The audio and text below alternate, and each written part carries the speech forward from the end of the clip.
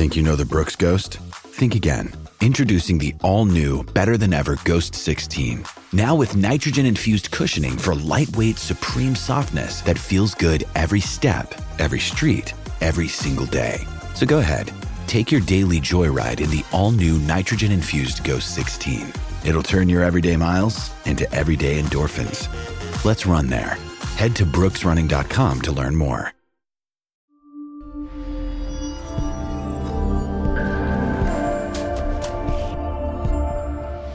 Hi guys, welcome to the Revive Stronger podcast. I'm your host, Steve Hall, as always, and we have Broderick Chavez, the evil genius, on the show again.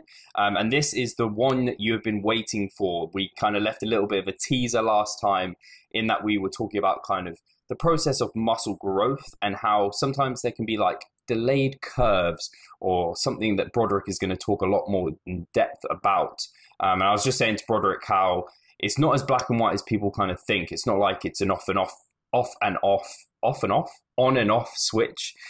Just like fat loss is and like on and off switch. We know there's kind of these longer term things that are going on. Same with recovery and all of those sort of aspects. So if we want to introduce the kind of topic of muscle growth, I don't know where you want to start with this, Broderick. I know you have a lot to say on it. So I'll open the floor for you to start where you think is most appropriate.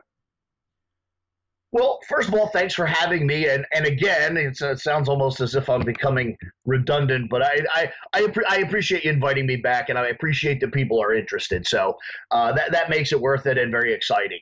Having said that, the way I want to talk about this, or at least the way I had envisioned in my mind, of course, it's your podcast and we'll do whatever you think.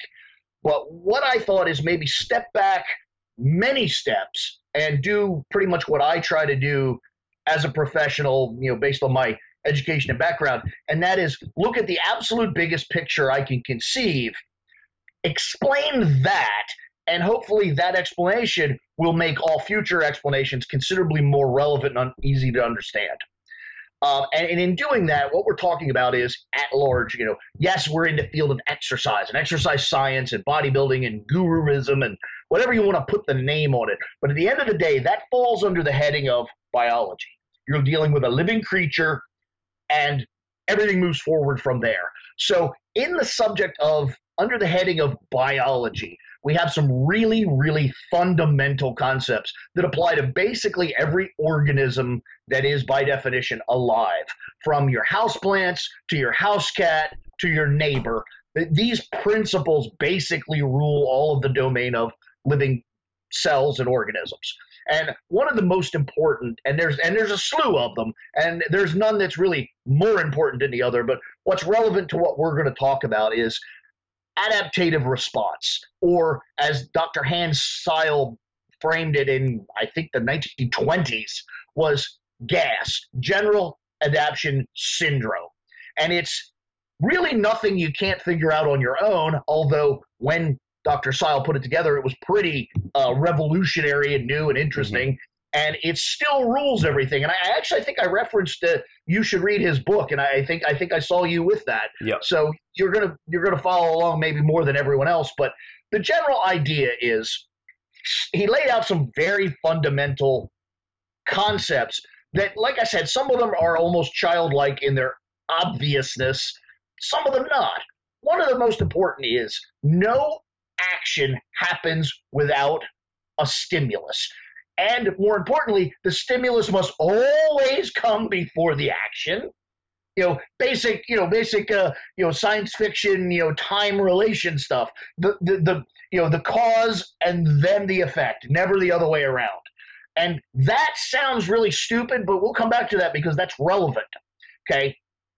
So he identified this, and he used basically scientific nomenclature, but the concept is you have, I believe, what he called alarm, resistance, and then either recovery or failure, exhaustion, recovery or exhaustion.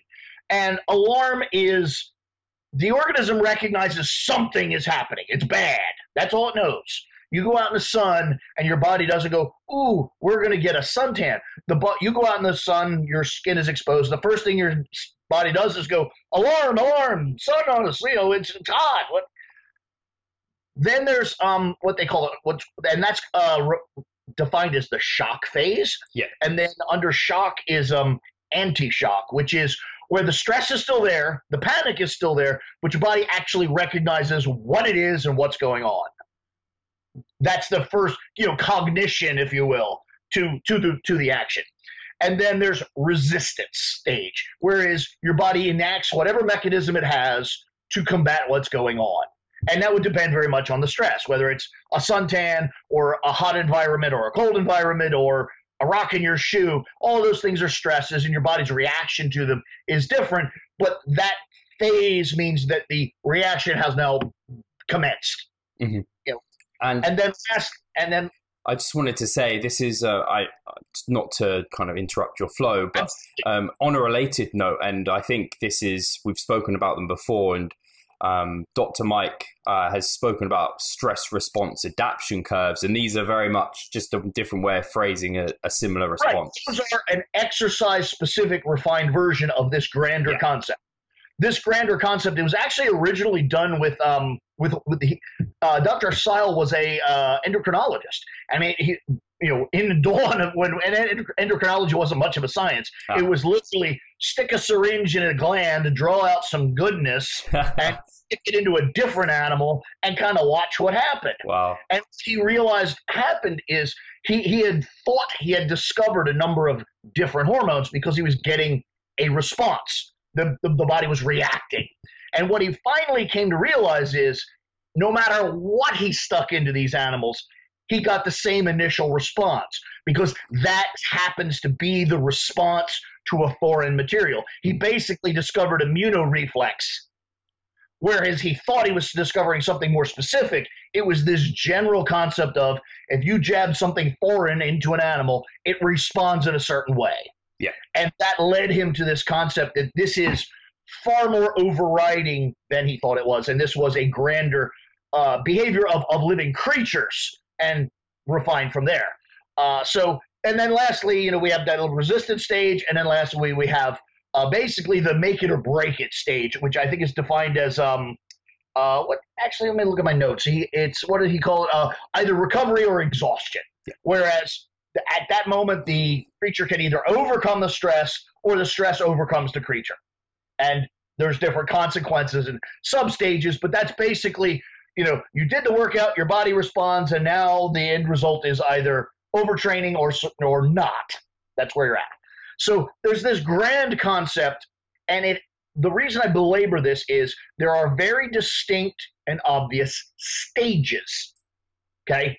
That is relevant because that means, first of all, there is a hierarchy and order, and secondly, based on what the stress is and what the conditions are, each of those stages is going to take a different amount of time.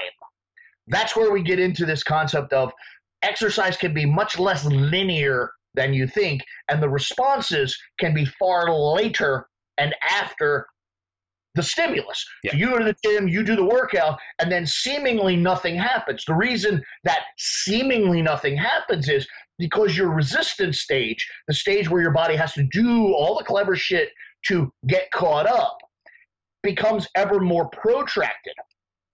When you first start lifting weights, the alarm stage comes on very quickly. If you do one rep, your body goes, holy shit, what's going on? And madness ensues.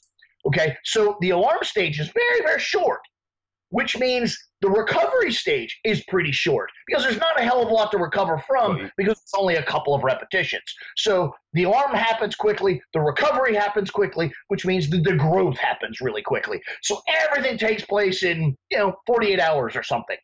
Now, as you get more and more resistant to exercise, which is code for better shape, bigger and stronger, you need to do more total exercise. So that takes longer. The alarm stage now takes longer because instead of 2 reps, it's 47 sets. Yeah. Okay. Then, because you simply did more, it's going to take longer to dig yourself out of that hole. So now your recovery stage is so much larger. And in some people, say if you're super, super physiologic, if you're my size or even bigger, the recovery stage can be so long that all sorts of other actions have been committed in that time. I go to the gym and I squat on Monday, and then I bench press and I overhead press and I do rows and I do all these other different things on ensuing days. So now the stresses are stacking up, which isn't necessarily specific to the squatting, but it's still a stressor. Yeah. It's still sapping away. If you think of it as money, it's still taking a portion of my income that might have gone immediately to that squat session. So now, just because of my secondary and tertiary actions, this recovery phase is expanding and expanding. So it can be to the point where I'm getting ready to squat again, and I've not necessarily reaped the full benefits of the one in the past. So what happens is you start getting the stacking and layering, and now you can get to such a protracted position where if something goes right or something goes wrong, you can't necessarily go, oh, I did too many sets of squats, or was it I did too many sets of squats and then I rowed and then I benched and then I overheaded, or is it everything's fine and I just have to wait and that'll catch up to me? Is it a point where I protracted that recovery curve to such a ridiculous degree that I now have 2 squat sessions under the same recovery curve? So this idea that it's as linear and as proximal as people think is absolute nonsense. Yes, you read these stories about, protein synthesis curves are only this many hours. Those are under idealized and normalized conditions. And by definition, you, me, and almost everyone listening to this podcast really don't fit under the heading of normal or idealized. Mm-hmm. We're all sorts of shit. We're juggling all sorts of plates at once, all at the same time, half the time on assorted diets, hypo and hypercaloric, all over the place. That in itself affects this recovery curve, the availability of substrates, the availability of energy, in my case, the availability of drugs. Drugs can truncate that recovery curve to such a point where it almost doesn't exist. It's literally workout, response, and there's not much in the middle. Yeah. Or I could do such stupidly large workouts that it's this giant alarm phase and then a very little recovery phase and then, response. So what happens to really, we kind of left people with the idea in that last podcast that, there can be basically nonlinear type behavior. Yeah. To really shorten it to that, what can happen is the workouts become so big, the recovery window becomes so big, and the response becomes ever smaller. Because each time you get a slightly less, every time you go in the sun, you don't get as dark as you did that first time. So the workouts become bigger, the recovery becomes bigger, and the responses become smaller. It can get to the point where the responses are so far from the workout and so small in their actual effect that you really don't notice them. Yeah. So it's workout, recovery, I don't know what happened, workout, recovery, I'm not really sure if anything happened, workout, recovery, and then it's like the 5th time you go through that cycle, you've now accumulated enough response that you recognize it, much like I talked about with the scale. The changes from day to day to day can be so goddamn small, you don't really notice them. It's not till the 7th day that you go, oh, okay, I did lose a pound, I'm okay. Well, you lost 1/7 of a pound every time, but the scale was too broad and inaccurate a tool to measure it. Same thing here. So you can squat 5 times in a row, and it isn't until the 6th time that the magnitude of response is large enough for you to really measure in your little journal. Yeah. And what will happen is people will lose faith or, just generally get worn down emotionally and intellectually, and they start to think that maybe that's something wrong. There's something wrong with my workouts. There's something wrong with my recovery. And they don't realize that it's not something wrong. It's, in fact, exactly right. That's what you're doing. You've trained yourself to such a high degree that the workouts are really hard, which requires a giant amount of recovery and generates relatively little response. Mm-hmm. And unfortunately, that's the case. Now, here's the interesting part. What typically happens in those conditions is one of 2 things. Either people will say, oh, I need to deload and take time off. Well, what happens is now your budget has changed. It's not that deloading is magic. It's just that you're no longer stressing the organism, which means your organism can redistribute its budget, as it were. It's not now spending an enormous amount on these giant workouts and this giant recovery, and it can spend all of that budget, as it were, to just the response part. Yeah. So now you start to accumulate the adequate response to the last 5 squat workouts and the last 5 bench press workouts. And so they see this sudden, bolus of response, and they think, oh, well, I was overtrained. No, you were properly trained, and now you're properly recovered. They're entirely, from a biological point of view, those are radically different responses. Overtraining is in that hierarchy of shit. That's the exhaustion stage. Yeah. Overtraining is you've broke shit. It's you've rounded to point of no return. You're no longer going to get a positive result under any conditions. The best result you can get is return to normal health. Whereas the description I just described is everything has been right, and now you've just laid off the gas pedal enough that the wagon you're pulling catches up to you. Yeah. It's an entirely different scenario there.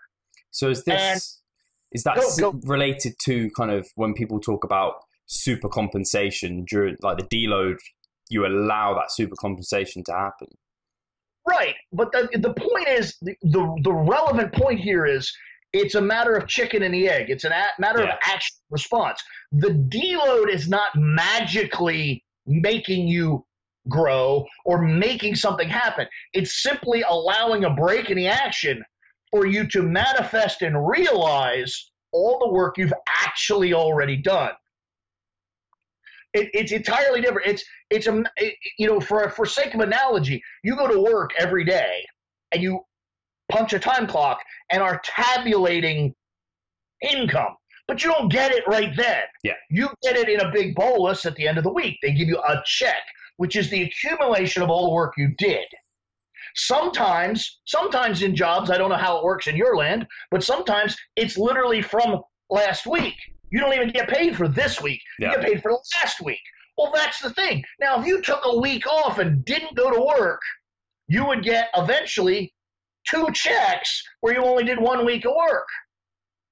That's what a deload is. It's just allowing your past income to catch up with you, and you can hold it and go, oh, look at all the hard work I really did. It's here. It's on in these 2 checks. You didn't do extra work, and you didn't even get extra money. You just allowed all your money to catch up with you. Yeah. That's what a deload is. And it's by virtue of this concept of stress reflex, which by its very design and definition has a built-in time delay. And as you get more and more advanced, the delay gets larger and larger. Mm-hmm. And the ability to not cognitize and recognize the results because they're further apart and much smaller becomes ever greater. So you get to a point where you feel like you're just spinning your wheels, and then you take time off, and then you see it. It's been there all the time. You've just been in the way of seeing it. Yeah. Your actions have muddied the waters. And this is how it works. And on a separate but similar note, and one that's a pet bitch of mine, another great place to recognize the same scenario is with the goddamn stupid changing of exercises. Yeah. Everybody's got you got to change exercises every other workout, every 9 workout. There's always some magic number where something becomes ineffective. Well, reflect back on stress reflex. Simply what's happening is the result from a given action becomes further apart and harder to recognize because it's smaller. And then what will happen is Billy Bob Super Trainer will say, oh, well, we'll change the exercise. Instead of doing, regular bench presses, we'll do wide grip bench presses, or we'll do machine whatevers. That's a break in the action, which allows all the response from the regular bench presses you've been doing all along to manifest, and then suddenly you see a result. And it's, Super Trainer Guru guy looks like a genius because you got and saw the results that you had earned all along. Yeah. It's nothing. It's just simple, almost inadvertent manipulation of the basic stress reflex that's been there the whole time. So is the key there, it sounds like you kind of have to almost, once you've been accumulating the stress, you kind of need to remove that stress to allow the adaptation to take place. And then what you don't want to do is kind of draw conclusions from the change. You want to kind of place what you've been doing, kind of the cause in the right area. So, for example, if someone's been dieting, then they take like a night off and they go and drink and they maybe have a cheat meal, and then the next day they're actually lighter. They might try and think, oh, it's because of this what night before, but actually it's all the hard work they've done beforehand. It's exactly that. I mean, if you really stop and think about it, it's foolish to think you can eat triple the calories and get leaner. I mean, if that were the case, then nobody would diet. Everyone would just eat like an asshole. That doesn't work. But what it did do is break the stress cycle and allow the body to now do things that it was underpowered, underfueled, and underfunded to do. Yeah. And the result is very proximally a manifestation of all your hard work.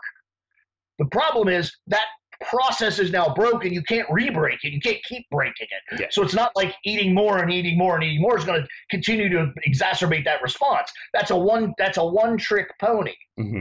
Like just randomly calling in and taking the day off from work. It breaks your stress. It makes you feel better, but it's not going to continue to work because then you're going to new stress called joblessness. Yeah. And that doesn't work either. So again, the funny thing is, and I just used, money and the job as a thing, and people are like, well, you're getting out of, you're speaking out of your turn. You're a biologist. What are you talking about, economy and sociology? And no, I am a biologist, and that is my area, and I try not to talk into other areas. However, the reality is this concept falls under the heading of a complex system. And all complex systems, whether it is sociology, economy, I mean, you can make an enormous amount of analogies to the way biology works and the way the stock market works, because there are, in mathematical terms, they're the same thing. They're a large, dynamic, complex system, and you can't track one thing and draw a conclusion. You follow one stock, and you can know everything you need to know about that stock, but it doesn't tell you shit about the national economy, the trend of people's buying behaviors, on and on and on. To do that, you need to track many, many stocks in many, many genres, which is why just getting on the scale doesn't really tell you what's going on in a creature. You need to have scale data and nutritional data and blood pressure and pulse and body fat percentages and the more data you have, the best stock pickers in the world are tracking so much shit you don't even know exists. Yeah. Stuff that you don't, that I don't even know exists. They're doing ratios and analyses, and because that's what they do. Well, this is what I do. I track shit in ways that other people don't even realize is something they can track. And because of that, I'm able to draw slightly more prescient, more distant conclusions with a little greater accuracy, just like that magic stock picker, because I have, at the very least, a concept of how big the subject actually is. Mm-hmm.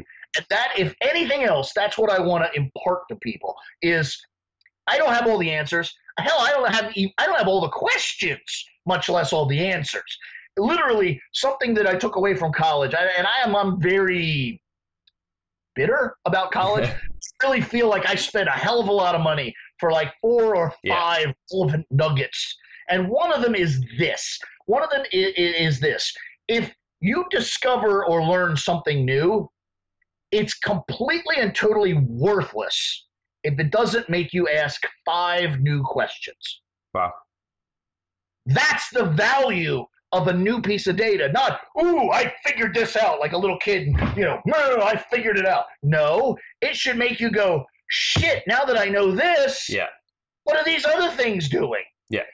Every new answer should give you 5 new, original, interesting questions. So let me tell you, folks, I'm not collecting answers. I'm collecting questions. I have way more questions today than I had when I was 16 because I know way more about what I don't know. Yeah. That's the reality, folks. I mean, people accuse me a little bit of intellectual arrogance. Let me tell you, I know how much I don't know, and it's a fucking lot.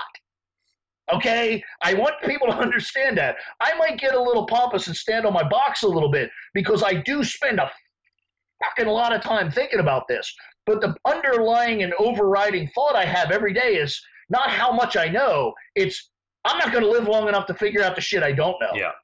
That's the reality here.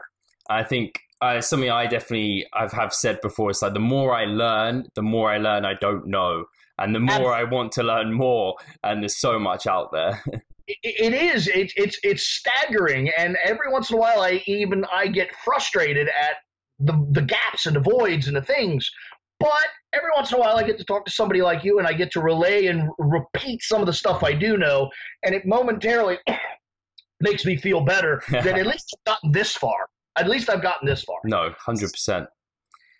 And then I do have another thing I wanted to talk about. It's a little less hard science. Yeah. Lyle McDonald and I and a couple of others have constant ongoing background dialogues about subjects. And we'll find little interesting pieces of literature and studies and research and bounce them back and forth. And one that was bouncing around between us not terribly long ago was this. There's been some measurements among high-level athletes that show not only is there this delayed response and exercise isn't quite as linear as we thought and certainly not as proximal as we thought, there also seems to be a cyclic rhythm to responses that maybe that's not terribly surprising because creatures have rhythms. You wake, you sleep, you eat, things happen on a fairly regular pattern. Even in nature where culture and society isn't a factor, animals do tend to eat every 12 hours and so on and so on. There are rhythms to things. It has come to some researchers' a belief system and conclusion that the protein turnover rate, the natural lifespan and replenishing cycle of innate living tissue, in and of itself impacts the responses to stress. The little organelles that actually manufacture protein, called ribosomes, have of their own a life cycle. It's like a factory. Right. The factory itself has a period of time where it becomes inactive, needs to be repaired, and it comes back online. And it has been speculated with some pretty strong supporting evidence that cycle is relatively synchronous and relatively predicted. So what can happen is what's believed has happened is if a vast enough proportion of your ribosomes need to be replenished within a given period of time, no matter what activity you're doing, that's going to be a couple of days off in the factory workers kind of analogy. And so there's a break in the action imposed by a completely outside concept to the exercise, to the reflex, to the response. There's also this labor cycle that goes on in the background that can also impact how you measure this response rate. The action takes place, the recovery takes place, and then strangely nothing's happening. It's because that nothing happens to coincide with where the ribosomes would normally be doing their work, but now they're not. Right. Then in a day, they pick up where they left off, so you're getting this response here instead of here. And that seems like a little bit, but the difference of a day, if you're working out every 7 days or every 4 days, the difference of a day can be gigantic. So again, it's like I said, there's not a lot of super hard research where people put their stamp on that and say that's happening, but it's very reasonable, it's very plausible, and it just adds a layer of complexity to make this even more. I can't really tell you what's going on. You just got to trust that your behavior is overall good and the magic will happen. Yeah. And that's a hard thing to do, especially when you try to believe that you're informed, educated, and making these great decisions. At the end of the day, pinning it all on, and then a magic unicorn rides in and builds muscle. Oh, shit, that's really hard to swallow. But that's it. That's the reality. I think, to make this maybe more relative to the listeners, or at least this is what is kind of things firing in my head, is when we've talked about kind of fat loss before, we've talked about, and Lyle's talked about this, kind of that whoosh that happens. So you kind of have to trust the process and then you get the whoosh. Or he's also spoken about you get like a growth spurt somehow at just a random point. It's like, well, if you hadn't trusted that process, would you have actually seen this outcome? Correct. Correct. And that is, in fact, where I was going to go with this. Awesome. Sort of, is that is just like the changing of exercises. I think a lot of people talking about the delayed action of exercise. And I said, my attitude is when you get to a point where you think you're at a plateau, go a little further and make sure, because I can't necessarily identify by the numbers all the things I'm thinking. But what I'm thinking overall is we could be in a condition where the response is a little more delayed than either of us would like. Let's wait just a little bit longer and make sure. And at least half of the time that you wait that little bit more, you get hit in the ass by a giant wagon of goods that you're looking around for. And then now here's the real rub, is when that happens, there might honestly be a legitimate point to say, all right, now I actually do need to break the action because it isn't going to get much better than this. And even that is a little bit speculation, but it's reasonably rational. Mm-hmm. Would an example of that be, I've had clients where it's been legitimately been like a month and we've been in a deficit. We should be in a deficit. Everything's saying we're in a calorie deficit and they haven't lost weight for a whole month. And we've waited, take a diet break for a week. And then the next kind of the weight just comes off every week, more than predicted. And it's kind of like a delayed response from that month prior. And that's exactly what it is. Now, the question would be, and it's not necessarily super important in the practical sense, but the intellectual question would be, if you had just waited one more week, would they have seen all that result anyway without the actual break? Mm-hmm.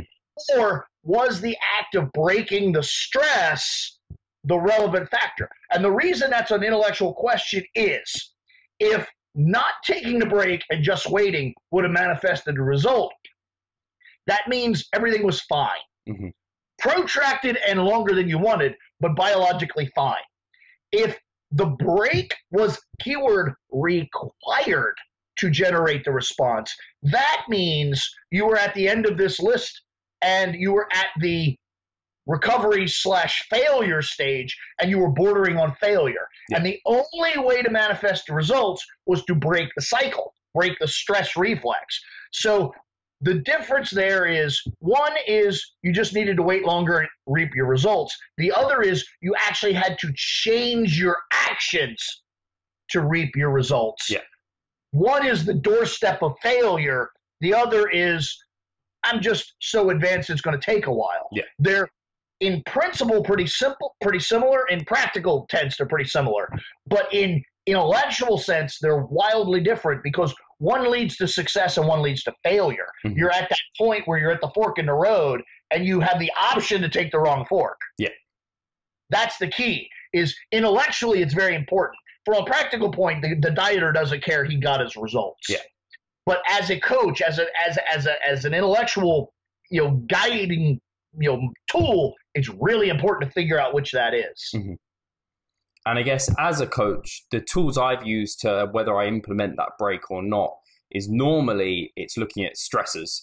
So it's kind of like, are you diet fatigued? Are you showing all the symptoms that you need a break potentially? Correct. And that's kind of what I base that decision off. Is that a good idea? That's not only a good idea, it's essentially the only idea. Yeah.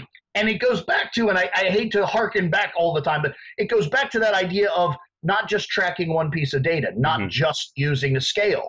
It's the scale plus. Well, here it's not just the scale, but it's the scale plus emotional component, strategic component, resting pulse, resting blood pressure. All of those things are indicators of the accumulated level of stress. Combined, like I said, tracking many stocks at once, if all of the stocks are trending in the same way, you can make a prediction about the market at large. Yeah. If all of this person's statistics are trending one way, you can make a prediction about the organism at large. We are decidedly trending toward failure because everything's accumulating to a breaking point. That's a wonderful indicator that we need to back the fuck off. Yeah. But if it's just one fat trend heading that way and everything else is kind of, you can probably say, I need to push the pedal harder to bring all these traits together Not to say that pushing to the breaking point is a bad thing. It's not. That's how you make progress. But you have to be sure that's actually what's happening. In many cases, the difference between just laziness and lethargy can look suspiciously like overtraining and failure.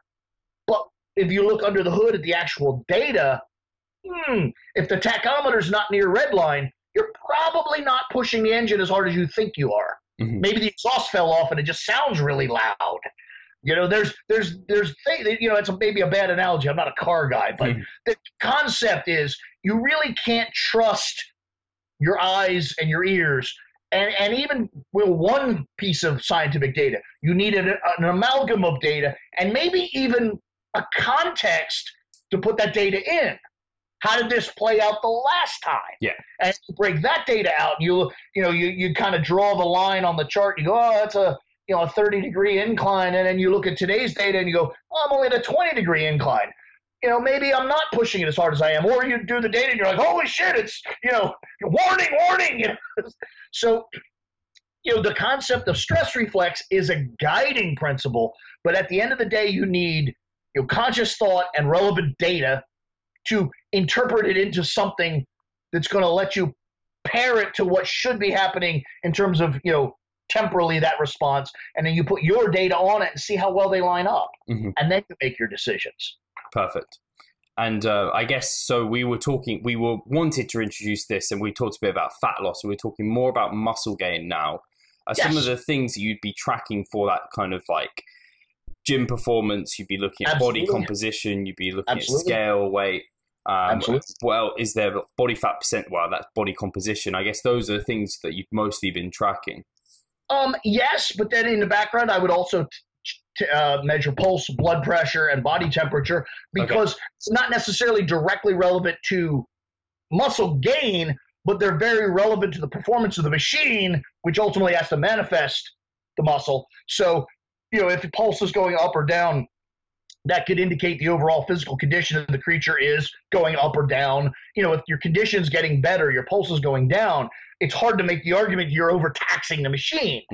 It's hard to say you're getting a fitness result and at the same time achieving overtraining. That's pretty unlikely. So that, even though it's not relevant directly to muscle gain, it's like the tachometer in your car. It's very relevant to how that engine's running. Yeah.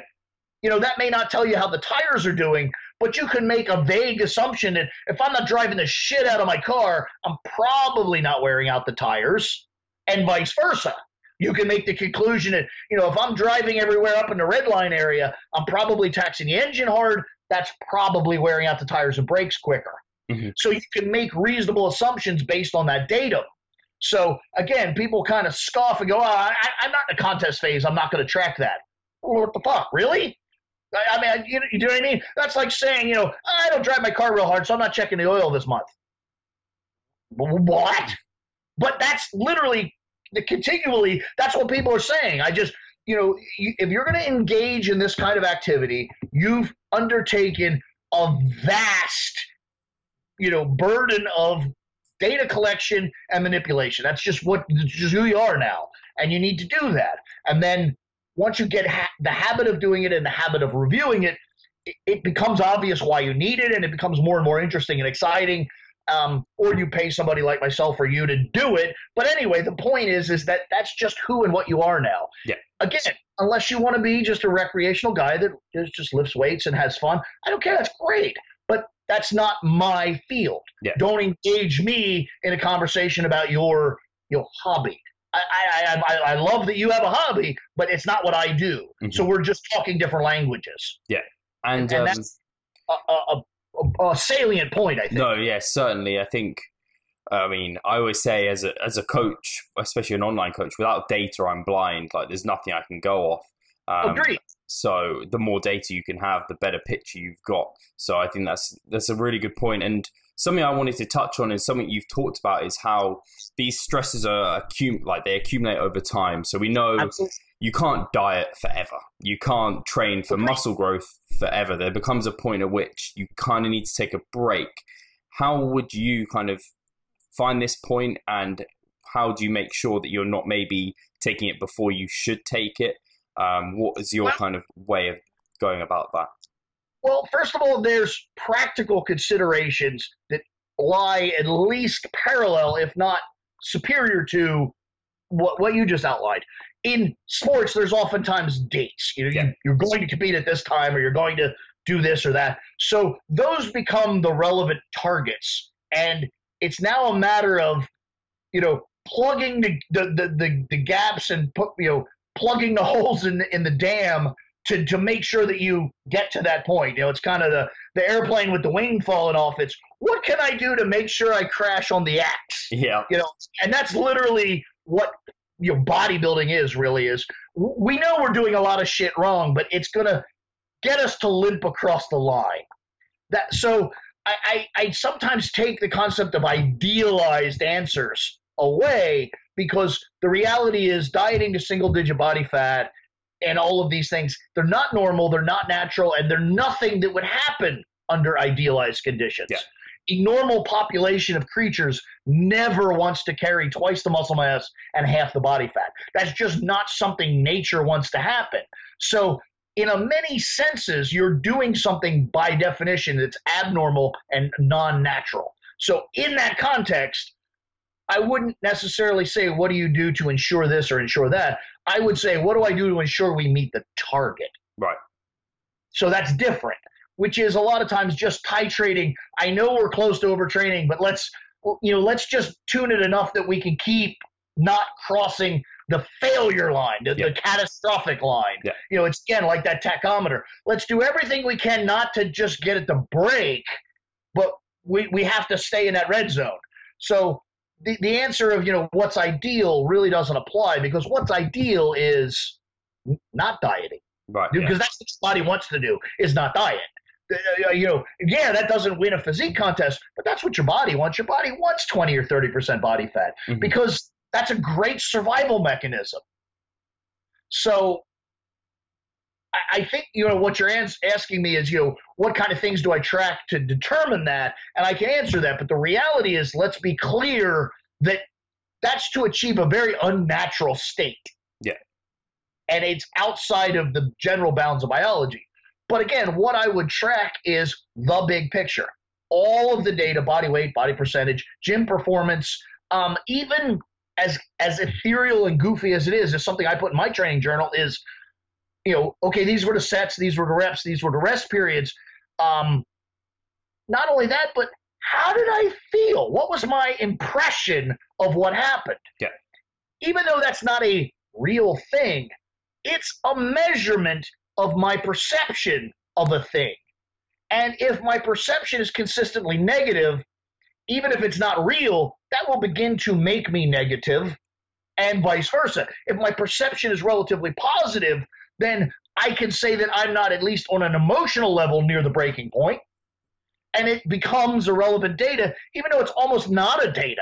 It's a vagary, but yet in the context I'm using it, it has a certain merit. Mm-hmm. So that's one of the many other things I would track, is just my general impression of, how is it? I even do that. I keep a training journal, and I also keep a daily journal. And my daily journal, I'll write things down like, just generally, do I feel, is it a good day? It sounds stupid, but, if you're tracking 30 days and 20 of them were good days, you're trending to the good. If 30 days and 29 of them suck donkey balls, then, well, I'm probably headed toward, a catastrophe. So, again, data is everywhere and in everything, and it's hiding in plain sight all over the place. And the more of it you track, the more rational you can be about your decisions. It's just, unfortunately, that's just the reality of it. No, I actually really, really like this, because this forces, it just forces people to be, and this sounds really bro and not very scientific, although it probably is a really good thing for you, is getting to understand your body and how is it responding to things. So people like to think, oh, I must accumulate for this long and deload here, or I must only diet for 3 months and then I must have a diet break. Whereas if after 3 months you're still losing weight really well, you're feeling really good, you've got all indicators of positive progress, why are you taking a break when you don't necessarily need to yet? It's all indicating things going in the right direction. So I like that perspective. And I want to interject there, and this is something that I mention a lot of times in my dialogues with Lyle McDonald. I actually even talk more with Mike Israetel. He's a friend. We oftentimes just shoot the shit, talk about nothing. But every once in a while we talk shop, and we're kind of such good friends. We don't talk shop as much as we could because we do have slightly different viewpoints on things, and it can make not uncomfortableness, but it makes a loggerhead that we don't necessarily need as friends. Yeah. But what you just said is actually one of the points that we come to terms on regularly, and that is, what is the purpose of exercise? It's such a stupidly simple question. The purpose of exercise is to manifest a result. Get leaner, get stronger, whatever. But if you intellectualize what that means by definition to get better at the process. That's what it means. You are able to tolerate grander and grander workouts, which generates that recovery, which generates that response. When you first start, presses kick your ass, now you got to do 37 sets. You're getting better at the process. Yeah. So this idea that every fifth week you absolutely must deload, to me, is nonsense, because my whole idea of exercise is that I need to get better at it. So maybe initially 3 weeks and then a deload was necessary, but maybe now it's 4 weeks and a deload. And maybe one day in the far-flung future, it'll be 7 weeks and a deload. Because I am, by definition, getting fucking better at the thing. Now, that doesn't necessarily mean I'm getting better at generating results. It might mean that I get the same results every 7 weeks that I used to get every 3 weeks. Just understand that. But the point is, it's a stress that you're developing a tolerance to, like a suntan. You're darker now, so you have to stay in the sun longer to get the same result. Is it impossible to believe that you need to stay in the gym longer to generate the same result? It's, that's why I made that grand concept of that stress reflex, is it actually applies to every kind of stress. The same concept that I have to stay in the sun longer to generate a response, and the actual amount of accruement of suntan is roughly the same from my now 8 hours of sun that I used to get from my 20 minutes of sun. So now the accruement I get from 8 hours of bench pressing is the same as I used to get from 8 sets of bench pressing. That's the concept here. Is so this idea that these hard, fast rules that I need to do this this often and I need to do this. Yes, you need to do that, but the time frames are very adaptable to the conditions that have been imposed over a long period of time. Yeah. I think I do like Mike's foresight in the fact that deload is something that you should probably have, and I think you agree with that. It's just a inescapable consequence of the stress reflex. There's no question. But the variability and the argument, as it were, comes into how much, how often, for who. Yeah, perfect. That's where you and I come in as theoretically good coaches to understand this bigger process, understand the behavior of the individual, and start to figure out what that magnitude, frequency, etc. is, because it's not the same for everyone. Yeah. And this relates to, and something Mike's talked about is kind of, he talks about massing periods, and you kind of get to a point where you're using every hypertrophy tool in the toolbox and you kind of have nowhere to go. You start not getting pumps, training starts like not feeling good, and that's when you take your break. And that's kind of your approach, like layering hypertrophy methods kind of across mesocycles. I really like this. Absolutely. And again, this is not meant to be an offhanded pat on my own back, because I'm not as educated as Mike by a fucking enormous margin. And I'm not, as clever as Lyle McDonald by an enormous margin. But we're all pretty bright. We've all spent a really long time on this subject. And coincidentally, we all have very similar behaviors, perhaps based on slightly different perspectives and slightly different fundamental focuses. Mike focuses on certain exercise markers, whereas I focus on certain biological markers, where Lyle focuses mostly on hormonal markers. But our general behaviors are the same. Every so often you need to back off, allow the results to accumulate. You need to track data to determine, what data we track might be different based on our perspective. But the concept is you need to collect data and interpret it to your model. And there's this basic, you're going to exercise, you're going to wait, and then you're going to see the result and move forward. It's not a coincidence that we all basically do the same thing in basically the same way. And if you knew nothing about the subject and you just stood back, you go, yeah, they're all doing the same shit. Yeah. If you really knew the subject, you'd go, no, he's looking at this and he's looking at that. But coincidentally, they're making roughly the same decisions. Which is good. Like, it confirms that you're all, like, the fact that you can come together and conclude that shows that is a good idea for people to follow. Absolutely. And it also shows each of our individual limitations. God knows I have a bunch of them. But if you were even more impartial and clever, you could take the best of all of us, make an amalgam of a more unified, rounded system. There's a reason why I call these people on the phone all the time. It's because I have deficiencies that they don't have, and vice versa. Something I really, really try to intimate is, yeah, I'm a smart ass and I'm a lot of things, but I also know how much I don't know. Yes. And the reason I have a telephone largely is I don't fucking like people. It's not like I'm just calling up and chatting. I call people because I have a problem and I need a solution, and I am desperate that maybe they're the asshole with the answer. Yeah. That's the reality. I mean, I'm not trying to be mean. I just got done saying Mike Israel's my friend, that he is. But the concept of a friend to me is a bit transitional.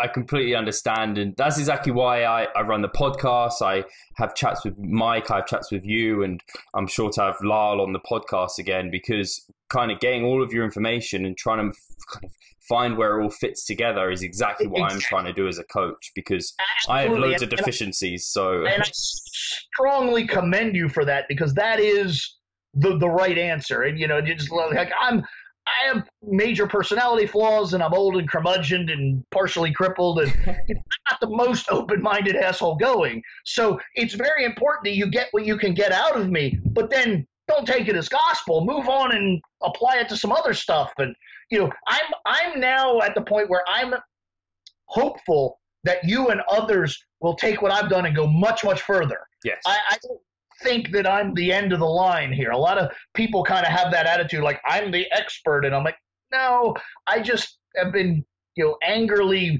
trudging through this long enough to accumulate this body of shit. Here it is. And, maybe you could do something with it, maybe not. Well, I think I certainly have been and will be. The stuff you've been putting out, and all the listeners will agree, it's been invaluable. And the fact you have the kind of the humbleness and this approach to it all is fascinating, and it's amazing. It's really, really refreshing. The only thing I think we've spoken about this topic really, really well, and because you brought up Mike and Lyle, and I think the listeners will really enjoy this perspective from you, is in terms of nutritionally eating for muscle growth. Now, I know Mike and Lyle, their actual viewpoints on this aren't miles apart. They're not at all. I think people think they are. I think people think Mike thinks you just have to eat at tons and grow as fast as you can, and Lyle is like just gain at a very, very, very slow rate. What is your standpoint here in terms of how do you go about nutritionally charging kind of that surplus? What are you looking for in terms of, do you go for a certain amount of weight gain? Do you go for a certain amount of surplus? What is your approach? Actually, my approach is yet different than both of them, but yet probably a little more like Mike's. Again, I don't know if I should say this out loud, but I'm not Mike's diet coach. That's foolish. He's a PhD. I'm not. But I have had input on Mike's diet paradigm. Yes. Based on my body of abilities and knowledge. And this is how I can literally tell you how I would design a diet. You could write it on probably this Post-it note. It's nice. That simple. I'm not joking. I sincerely believe that if it's not simple, it's probably not right. It's not go mad, is it? I really do believe that. I would literally take your body weight in kilograms, and I would all the research suggests somewhere between the US RDA of 0.8 grams per kilogram and somewhere up around 3 grams per kilogram are all pretty valid nitrogen intakes, protein intakes. Yeah. Most of the research consistently shows right around 2 grams per kilogram. Yeah. So I go with that. So I take your body weight in kilograms and multiply it by 2. Thou shalt consume that much protein. No other answer is correct. I'm not saying that I'm absolutely correct. I'm saying in my paradigm, that's the correct answer. You don't take more on off days. You don't take more on training days. You take that amount because you are a computer with programming called DNA. And the idea is I want to program that computer that this is the right answer every day, all the time, no matter what. If I want you to weigh 100 kilograms, I'm going to give you 200 grams of protein. Nice. If I want you to weigh 99 kilograms, I'm not going to give you 200 grams of protein. That's the answer. It's programming. So your body weight times 2 protein every time, no matter what. Your body weight times 1 for fat. That's probably overkill. Most of the research shows it's more like 0.7, 0.8, but 1's nice, very simple math. It's easy to work. You don't need a calculator. You can do it on your fingers. We're going to go with that. 2 grams per kilogram of protein, 1 gram per kilogram of fat. You're going to total that up and get an amount of calories. Mm-hmm. Okay? You're going to debit that from what we think, reasonably assume, is your calorie requirement. You're going to be left with a difference. Yeah. That's how much carbohydrates you're going to eat. End of story. There's no clever nothing. Now, what we're going to do is with that same paradigm, let's say you're entering a mass phase, and I want you to be 10 kilograms heavier than you are now. Yeah. We'll do all that math plus 10 kilograms. Because, again, I'm programming you to not be the weight you are, but the weight I want you to be. Yeah. So it's, your body weight plus 10 times 2 times 1 debited from your, activity, and that's how many carbohydrates you eat. Literally, you can write that down on a playing card. It's not complicated. And that is essentially the same scenario I would use in a weight reduction environment. It's just the numbers, the carbohydrate number would get ever smaller, but I would never lower the protein. And initially, I would not lower the fat. Later on, I probably would, simply because calories must come from somewhere. But I would save that as a last resort. Mm-hmm. And that's it. So when we're talking about, say someone does want to be 10 kilos heavier, yep. I'm assuming because you can only gain you can't gain 10 kilos of muscle in a short period of time. Would you do this on like a monthly basis? So you'd be like, in reality, I think. I would not. Okay. I would not. There's an argument to that. First of all, what I would do is set the goal as a rational point. Cool. If you're presently 70 kilos, putting on 10 kilos is unreasonable. Yeah. If you're 100 kilos, putting on 10 maybe isn't quite as unreasonable. So I would make the goal attainable. Yes. But, again, biology is, at least in my purview, in my paradigm, it's action over time. Time being the most relevant and valuable tool available. So the longer I can get the input programming to, say, gain 10 kilos, the more likely I am to achieve that result. So from day one, I would start putting in that answer.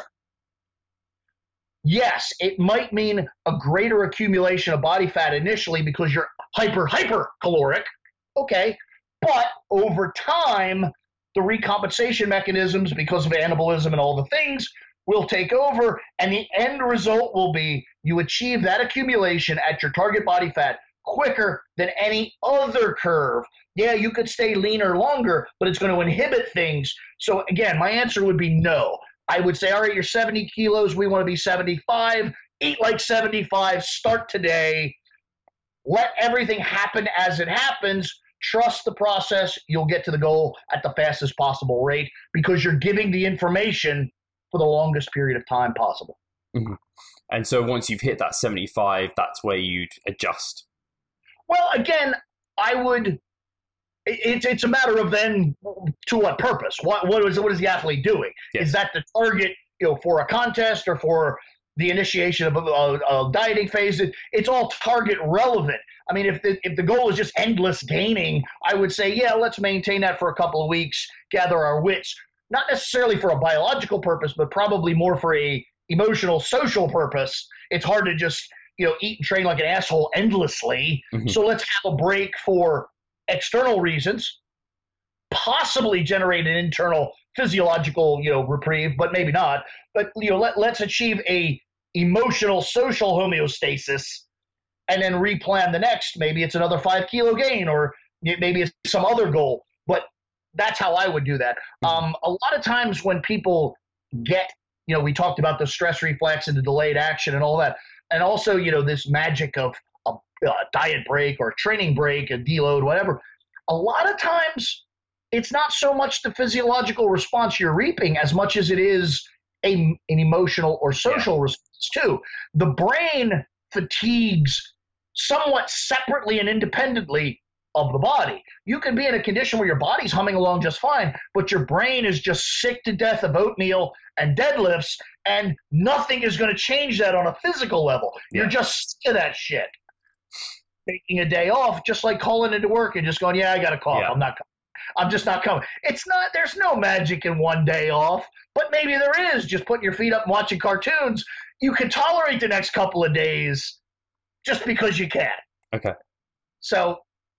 Cool. No, I think that's a good answer. And I think we've been talking an hour now, and I think we've talked about a lot, and we could probably go quite in depth into this subject. And maybe that's something, maybe for the listeners, it's inspired some questions. So if you do have questions, drop them below. I'm sure, Broderick, we want to come on several times and Broderick, I'm sure, is more than happy to come on again. I'm going to speak for him there. And it's been superb talking to you about all of this. I'm sure people have taken tons away from it. And I want to say, actually, if people aren't aware, Broderick does consulting for a living. This is what he does. And he's been helping me out. He talks to Mike. We did my peak for my bodybuilding show. It was such a learning process. So I do want to point people in Broderick's direction just now, just because if you do enjoy him speaking on subjects, he's very, very humble, very, very personable. If you want to book a consultation with him, don't be afraid or worried or anything like that. I'm going to throw that out there because I'm sure people have got questions. And if we can't cover them in the show, you can always get Broderick. So yeah, I just wanted to put that out there. So thank you, Broderick. Absolutely. And to what you said on people asking questions, folks, if you don't understand the scientific method, and I'm not accusing you of being ignorant to it, but the key to the scientific method is not that one person's right. That's not it. That's not the idea here, that I'm right and you just sit there and listen. The idea is that something I said or did makes you think about your own assumptions, your own ideas, and your own input. And then the next step, just like that stress reflex, there's an action, there's a response, there's a recovery. There's an action. I made an action by saying a bunch of shit. Now, the response needs to be you thinking about it and digesting it. And then the recovery needs to be dialogue. You need to say, what about this? How about that? I don't agree with you, whatever. And then dialogue ensues. And then people on the periphery can hear that dialogue, and that continues like a nuclear reaction. Then they do that, and then they talk. And then the next thing you know, there's some new valuable shit. Even if what I said was wrong, if it starts this dialogue that ends in right, it's valuable. That's the point here, folks. It's not that anyone, Mike Isertel, Lyle McDonald, me, or you, is right. It's a matter of we have a perspective and we're talking about a subject. Now let's run with it. You guys run with it. Go. It's incumbent on you now. That's the gig. It's not so much about me. It's about you. I'm not trying to defer the blame and be like, I'm just running my mouth and saying whatever and fuck you.